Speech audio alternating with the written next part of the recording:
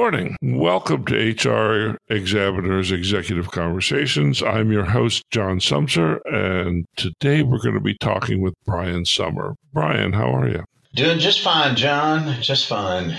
So would you take a moment and introduce yourself? Oh, I'm a perennial pain in the, for HR vendors all over the place. I'm an industry analyst, but I'm one of those rare folks that I'm a buy-side guy, and I spend the bulk of my time helping clients select, implement whatever different kinds of HR technology. I do other things as well. I've even been pulled into a few big honking big lawsuits in the space also. I know you know this. I'm a former Accenture guy, and I'm not in the least bit intimidated by big, gigantic kinds of problems, projects, clients, as well as I love the small ones because they're fun to knock that stuff out in short order.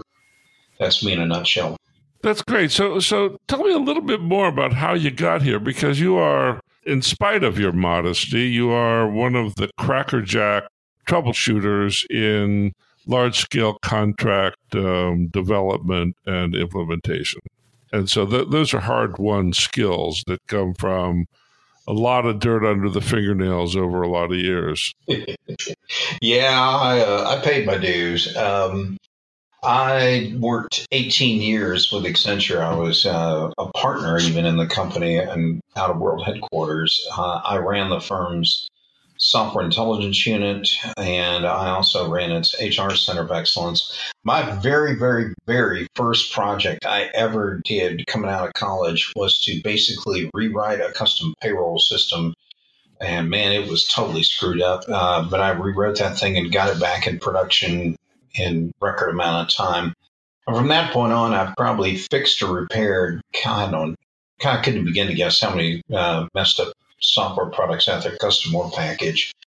And recently I actually did a deal where some of the other members of my team marveled at the fact that I actually could draw out all like 60 something pages of systems integration diagrams, everything on how everything had to come together. And I guess they had never seen somebody who could do system architecture, or maybe that's a skill set that has gone lost in the world of technology today. But yes, I have paid my dues. I wonder, we're gonna spend the bulk of this conversation talking about AI and in particular your reactions to the latest report from the HRExaminer. And I wonder if you think that the kind of architecture that you were just talking about continues to be important as you move into an era where data is the infrastructure rather than software. Oh, I think what's happening is when it comes to some of the hard technical skills, the pendulum swung, I think, a bit too far over to the mobile first kind of world. So we have a lot of people who grow up in waterfall, agile, whatever kind of technologies. They're used to designing things for, tablets and cell phones and the like. And those are great skills. Don't get me wrong. I'm not just being dismissive of that at all. But at some point, that information's got to come out of that kind of environment, and it's got to start moving through these kind of like bigger industrial scale kind of machines. And you do need people who worry about things like, well, how do we get that back to something like a payroll engine, and how does it go back and update into the general ledger interface, and what are the requirements for that? And who knows anything about double entry accounting, and what are the entries we've got to book for it, and on and on and on. So we still need those skills. I'm not suggesting people run out and go take a course on COBOL, but yeah, we still need that stuff. And at the same time, the technology world is being pulled in a myriad of other directions. We need people who know all these other new technologies, which we'll get into in a moment, on like machine learning, natural language processing, artificial intelligence, and on and on and on. There's just an explosion of this stuff happening, where there used to be, I think, a lot more commonality what an IT person was 20, 30 years ago. Now they're way more multifaceted and varied in what we're going to need in businesses today. Well, that's interesting. One of the things that I think I'm seeing in the marketplace is that the sort of first generation of software, the generation of software that you and I were in the heart of, that maybe be the last 40 or 50 years of software, was all about isolating functions so that you could automate them. Right? Narrowing all of HR into a bunch of specialties happened at least concurrent with the evolution of software, if not because of the evolution of software. And so you have these processes that are actually the exact same thing done by different silos inside of HR. That strikes me, what we're going to see with the data is that they are the same thing, that employment branding is exactly the same thing as onboarding, which is exactly the same thing as the orientation program. And we're going to start to be able to use data to get us to bridge the silos that have become the fundamental impediments to getting things done. Well, I'd say that's an interesting perspective. I might go a little bit differently. And as your listeners will no doubt note, that I get particular joy out of trading zingers with John on like panel discussions and the like. But I think, let's go back to your first premise. I think a lot of the way these systems were built, and you're correct, there was a lot of effort to kind of winnow down the functionality that was going to get automated. But it was being done so because technology was so incredibly constrained and expensive. We didn't have a lot of disk storage. We had almost no memory, and what we did have cost a bloody fortune. Throughput was highly constrained. I go on down the list. So the only thing you could really afford to automate were just the most critical kinds of transaction elements there were. And that's also what got stored. So we ended up with islands of automation, and we did have pockets of redundant data because you had to keep moving stuff down through one program after another to do some piece of the processing along the way. And unfortunately, we ended up with functional organizations that mimicked the technology kind of limitations and boundaries that existed then. I would agree with you that the lines and all that kind of stuff have blurred nowadays because we don't need to have constrained technology. And technology, the prices of it have gotten so ridiculously cheap. I've even been out buying Christmas gifts at some sales because there are just some things that are so ridiculously inexpensive now that, it sort of begs the question, why wouldn't I upgrade this stuff now while I have the chance and the price is right? But back onto HR stuff, I think now we've got now we have an abundance of technologies that are landing in front of an HR executive's, table. And they've got to make some tough calls based on which ones do I implement, which ones do I implement now, and how do I get this stuff done? And I think that really brings us right back full circle to the report that you and the HRExaminer folks put out on all this AI and machine learning stuff. And that is, with so much stuff out there, how do I even figure out what do I want to start with? Shall we go there? Sure, I think that's a great question, and it is. I'm going to keep probably pushing this back out to the big picture while you push it into the implementation question. But if you push back out to what's happened in R&D, the idea of R&D 20 years ago was that you had a great big giant building and people wandered around doing interesting stuff in the great big giant building. And the very last thing that you would do to an R&D department is saddle it with a revenue requirement. Today, little tiny projects are R&D labs, and they come with funding and a revenue target. And so the R&D laboratories must produce customers and they must produce revenue in order to stay on the track of the experiment that they're doing. And that results in a massive explosion of tiny little offerings. So we see at HRExaminer, we see, 700-800% growth in the number of vendors of AI-related functionality over the course of the last year. And that means it's impossible to tell what matters if you are a buyer, because nobody can effectively digest 200 alternative vendors. No disagreement there, John. And we better call Ripley's to document that you and I were aligned 100% on one point here. So that you're absolutely right. There is an explosion of this stuff. In fact, I'm currently helping a client right now simply because they went to the big HR tech show in Vegas a couple of months ago, and they were just overwhelmed by the hundreds of these kind of products out there.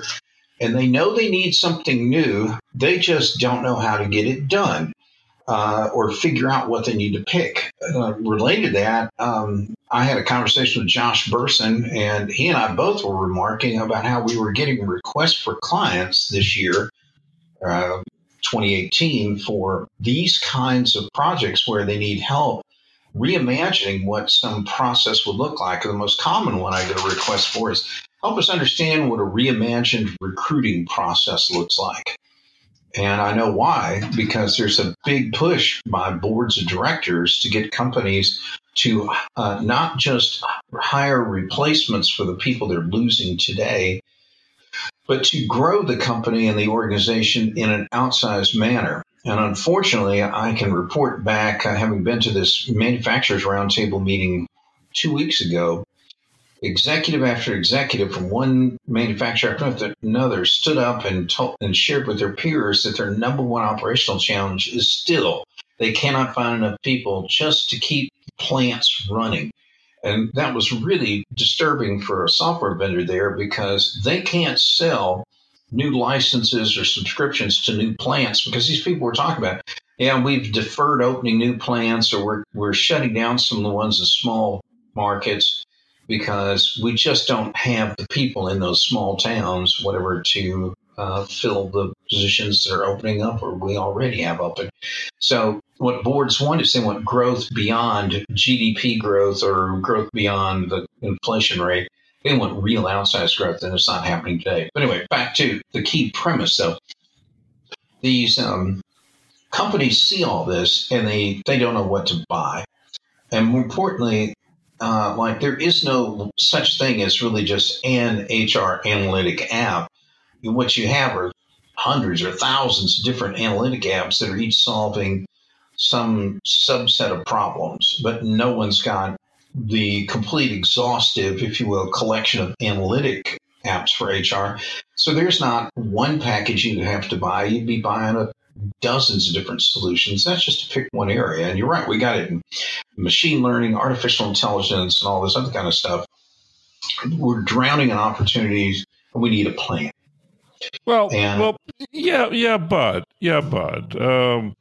Your critique is that there isn't a single solution, and the premise there is that HR is the same everywhere you look. And the truth is that HR isn't even really a profession. HR is the intersection of a company and its labor markets and its regulatory environments, right?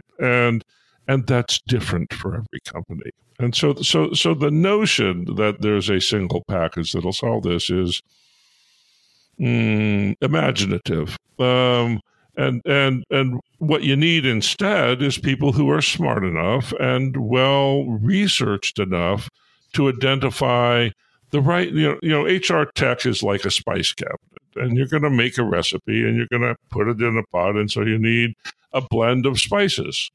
And it's the job of somebody to look at everything that's in the spice cabinet and pick the correct spices so that you make the dish. It's not ever going to be the case that one company or even one ecosystem of companies is going to have everything that everybody needs.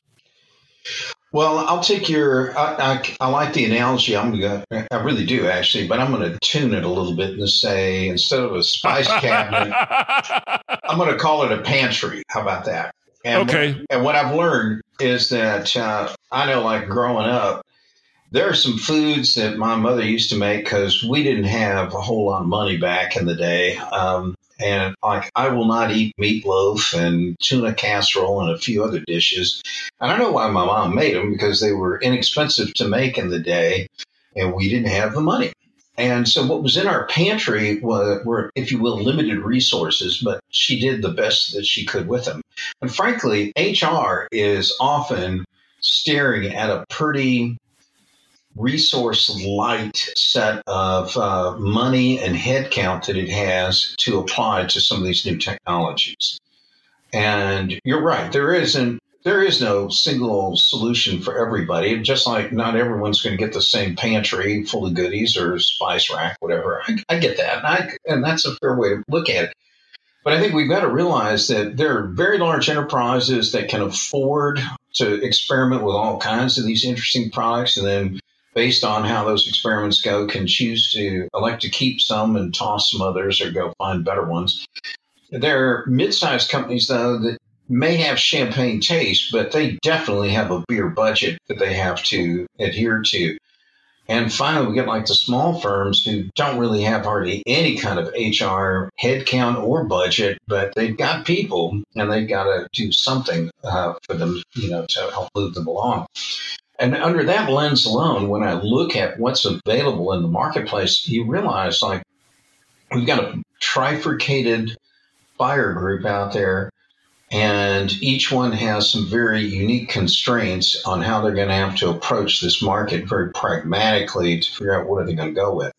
And again, I'm going to come back to, I've yet to meet a client whose HR group just has carte blanche to spend all the money they want and experiment with all this kind of stuff that they want to play with. That doesn't exist, I don't think. But what I do find is a very concerned group that needs to stay relevant. They can see they need to make change. They just don't know how to do it. And I think that's the first big challenge, because these new technologies that you guys wrote about in your big report are fundamentally so different from the old HR tech that we all know. We're not talking about payroll programs and applicant tracking systems and, performance review technology. We're talking about stuff that's, predicting everything from flight risk and all kinds of other interesting things, robotic process automation stuff that most folks have never had in their company ever, not once. And now they know that's there. They're going to have to probably go with it. The question is, which one of these technologies do they go with first? Well, so let me take a break here, and we'll come right back, because I want to talk to you about what the technology does. You're listening to HRExaminer's Executive Conversations. Benefit Ed helps your workforce get the most out of your employer match program. Employee Choice, offered exclusively by Benefit Ed, enables employees to decide if they want their employer match contributions to be allocated to student loan repayment, retirement, or both. Increase plan participation and offer an innovative benefit without a drastic increase to overall benefit spend. Compete for the best and build your dream team. Learn more at youbenefited.com/HRX.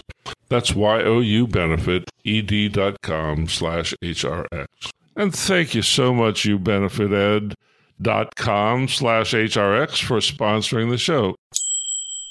So, Brian, one of the things that dawns on me as I listen to your critique is one of the key constraints of the new technology is the problem has to be something that you can articulate.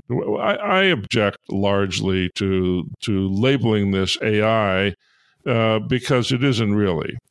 It is a tool for solving problems that have very discrete boundaries. And so that means that you have to look at things that are smaller to start than we looked at in the last generation, because in the last generation, all we did was create forms and give you places to put the blanks in the forms. I mean, the stuff that's passed for software and technology is pathetic. And now we're getting to a place where our machines are capable of developing opinions, and they're just constrained in the breadth of which they can offer those opinions. And so you're not going to get something that fits all the way in. It's too complicated still for that to happen. And you have to take small steps before you could run. So the idea that that what you do is wait for it to be all there, I think is what puts you out of business. This is directly analogous to the advent of the web. And people didn't get on the web on an ROI calculation. And they didn't get on the web because there was some magical freeing of budget that came from starting on the web. The web was always an expense without a really heavy justification for the first 15 years. Yeah, but in that first 15 years, it was an experiment for a lot of people. It wasn't a kind of a backbone kind of that was carrying a whole lot of great applications and capabilities. It was something people were still trying to figure out. It'd be like the difference. I would view that as kind of like the difference between looking at a map versus actually being on a vacation. You could look at a map and imagine all the different places you'd want to go, but it's not until you're actually on the vacation, maybe you got some destination and a method of transportation already picked out. I do want to point out, though, I agree with you that AI is not an application, neither is machine learning. These are not applications. These are underlying tools that may help you get to some goal, depending on how you use them. But when you said that they were that AI, for example, was capable of expressing an opinion, no, I don't buy that at all. I think artificial intelligence is capable of spotting a trend that it's seen before, and it will and then based on what it's seen before, it will tell you what you or others have done when they've encountered that in the past. But they really don't express an opinion. All they can do is help you relive the past again and again, but maybe in a more efficient and effective manner.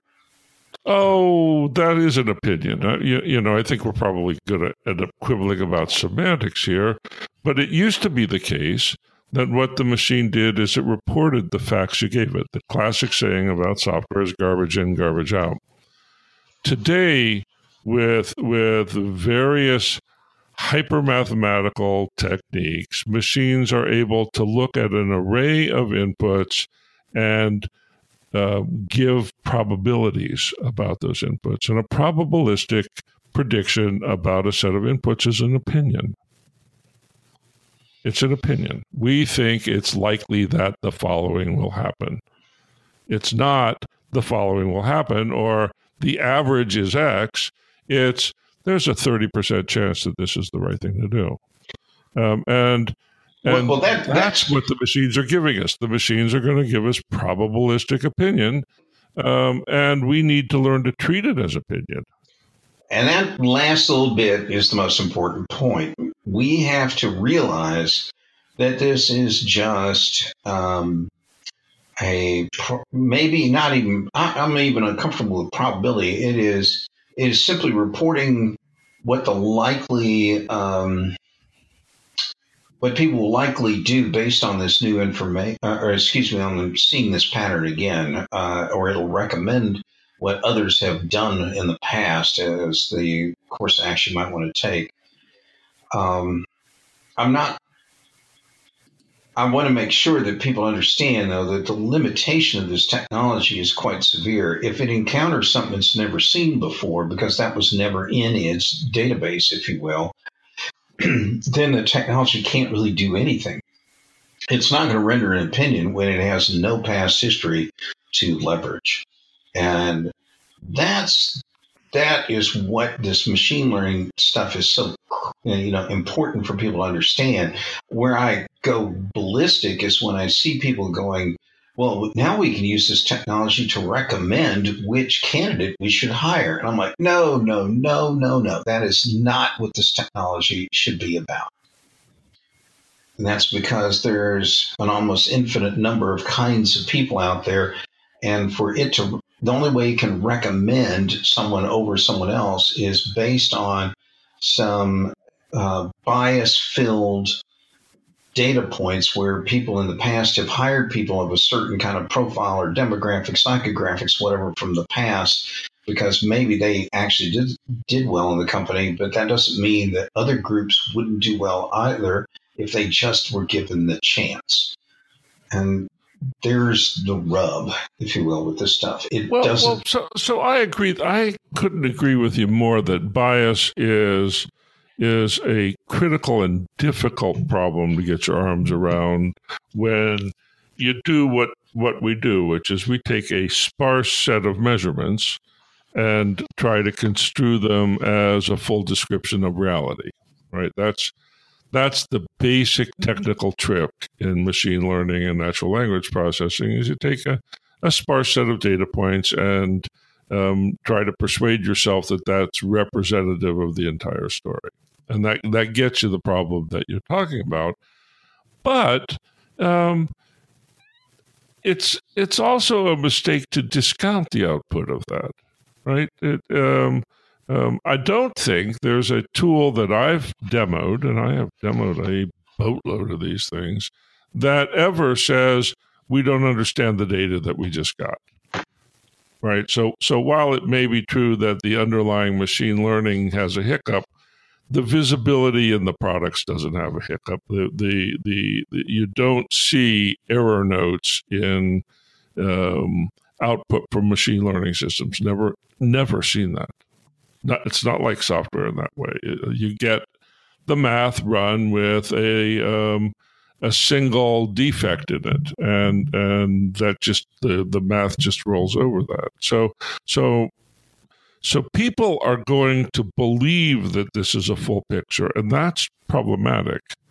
And I don't know what to do about that, because that's the thing that worries me, is that we're going to allow the machines to have opinions that drive decisions, even if they don't meet your very useful standards of what an opinion ought to be. Well, let's hope there are always going to be generations, new generations of people who actually look at this stuff with a discerning eye. But why don't we do this? In the time we have left on this, let's focus the audience on some things where we think it can work and work well. And I'll give you an example. I think probably one of the best uses of machine learning right now in HR would be to apply robotic process automation technologies to eliminate all the non-value-added and low-value-added tasks out of existence for HR. So all those millions of phone calls that come in or emails where somebody's asking HR, how much vacation time do I have available? Well, that's fine. Let's let a bot handle that. That's a simple question response mechanism. Let's take it a step further and go where the technology can not only recognize and facilitate activities like a lot of the onboarding tasks could be automatically and robotically driven and powered and combined with workflow and other kinds of technology to make this stuff such that it frees up more HR time. And I think this is the important thing is if HR budgets aren't going to increase and HR headcount isn't going to increase, then let's free up all the non-value-added, low-value-added time possible with this kind of starter technology and RPA, machine learning, whatever workflow. Let's make that so that HR is performing at a tip-top process excellent or world-class kind of level so that you free up the money and the people to go get the right kind of skills, the quant skills, the machine learning skills, and AI skills, whatever, statistics skills, social science skills, all that stuff you're going to need to put into HR to really do the next wave of this stuff very well. That's what I would probably, if I could tell people one thing, it's find the waves of this automation that you want to tackle first, second, and third, so that you're always building up and increasing your capability. Don't be daunted by the stuff coming out initially, but do look at it with a bit of a jaundiced eye to make sure, a critical eye, that you're picking this stuff well and doing it right from the get-go. So let me just, I'm ending up sounding in this call like I don't think this is the most important thing to hit HR ever. I do, but the idea that what you do is find waste and automate that waste, and it's a simple transaction that frees up help to do other things. That's not how it works. That's not how it works. When you install these systems, you must keep the original system operating until you can be sure there's a handoff. And the length of time that it takes to get to the point where you can be confident of the handoff is somewhere between 3/4 and a year. And in that 3/4 and a year, what's happened to your budget is it's expanded. And that is non-negotiable. You cannot turn on these systems without keeping the people who did the original work in place doing their jobs so that when the machine breaks, there's somebody who knows what to do. Right? And so the initial cost of installing this stuff is always over the budget that the department has. And the reason that you do the installation, in spite of the fact that you don't have the money to do it, in spite of the fact that you can't prove an ROI, is because this is where we're going. And if you don't get on board now, you're going to get left behind. And it's no more complicated than that. Did I leave you speechless? No, I'm just thinking about, at a client of mine right now, they're experiencing high growth, and they actually have old HR systems that were, and hang on for this, custom built, bespoke HR technology. And the key person left who can maintain and support this stuff could go any day. And I've actually ran into a variation of this very same problem in a much larger organization earlier this year. And so we do have, practically speaking, John, you're right that you're going to have cost associated with change. And it will be over and above the existing operations, during the cutover time frame. I get it. Everybody's going to have that kind of a concern. The question is, you've got to be able to go to management or the executive committee or the board, and you've got to lay out to them the consequences of not making a move. And for a lot of these companies, they have patched, band-aided, whatever these things, or ignored them at their peril, and have built up monstrous amounts of technical debt. They've got to make a move, or they fall from having a barely functional HR operation to a dysfunctional one. And if there's pain today, it will be sheer agony in the near term if they don't start addressing this stuff. So I agree with you that we're talking about tactical back office capabilities, which you're not going to be able to save enough money. I'm not necessarily suggesting that you can use RPA to automate your way completely out of this stuff. But if you've got to have an entry point, why not make it an entry point where it uses like workflow, robotic process automation, those kind of things, so that you try and free up some of the mundane out of HR so you can get these people in a position to start seeing the potential, the opportunity of what's going to come around the corner. Not to do a shameless plug here, but I worked on a book manuscript for the last year and a half, and it's all about moving to this digital kind of world. And what I learned is that companies go through 4 stages. The first one is to see what the opportunity is in front of them. And that means you got to become cosmopolitan. You got to go to the HR tech shows and other kind of things, have brown bag seminars, whatever. But you have to see what is the art of the possible. That's the first step. The second is to think about what those new processes, designs, and how you really want to organize and run and operate as an entity or a company, whatever HR group. You got to be able to translate that into some kind of action plan. The third and the most important step I came to realize is something called reconcile. And that is to realize that even if you've got these grand plans, you only have so much money, so much time, so many people, and so forth. And you're going to have to figure out what you realistically will or won't be able to get done, either internally or with help or not, or if at all. And then finally, you can get on with the transformation. I think a lot of companies try to skip major chunks of those 4 steps, and that's a mistake. But you gotta do them all. And that reconciliation piece, that's the one that cuts to the quick, because it's a soul searching deal to figure out, like, well, I may have to scale some of this back, and I've got to put this stuff in priority. I got to figure out what's important for us that's going to give us the most runway going forward. And when I look at all the technologies, and I still can't believe that you and your team have gone through in such incredible detail all of those products in your report. My hat's off to you in that regard, John. A genuine big hat tip there. But I look at this problem as being one that compounds itself on the thousands and thousands of entities out there, companies who are looking at new technology. They've got to make these kind of decisions about which ones of those they're going to go with and why. And that's going to be a personal choice, but it's also going to be one built around a lot of those things that happens when you reconcile what you want versus what you are going to be able to get done. In Texas, we have a euphemism. Wanting and getting are two different things. And that's what I think this world in the near term for HR is going to be full of for the short term.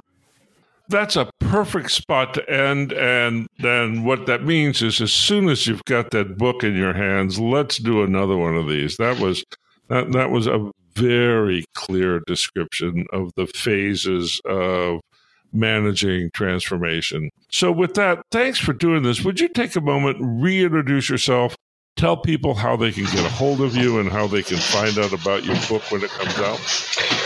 Well, right now, the tentative draft of the book is called Digital with Impact, but the editor's having a cow about that for some reason. So I'd love to tell you what its exact name is, but I'm not sure. But anyway, I'm available. You can find me on LinkedIn under Brian S. Sommer. Twitter, I'm at Brian S. Sommer, or you can send me an email, brian@techventive.com. And happy to talk to any of you guys. I'm actually, contrary to what John may make you think, I'm actually an easygoing Texan, and I'm always happy to talk to folks. If you want to, give me a call. And if you can catch me, you can have me. I'd be happy to talk anything about HR, ERP generally with you. Thanks so much, Brian. I really appreciate you taking the time to do this today. You've been listening to HRExaminer's Executive Conversations, and we've been talking to Brian Sommer. That's Brian with an A, Sommer, S-O-M-M-E-R. He's Brian S. Sommer on Twitter. Find him there. And thanks again for doing it, Brian. Thank you, John. Appreciate it. Yep. We will see you back here same time next week. Bye-bye now.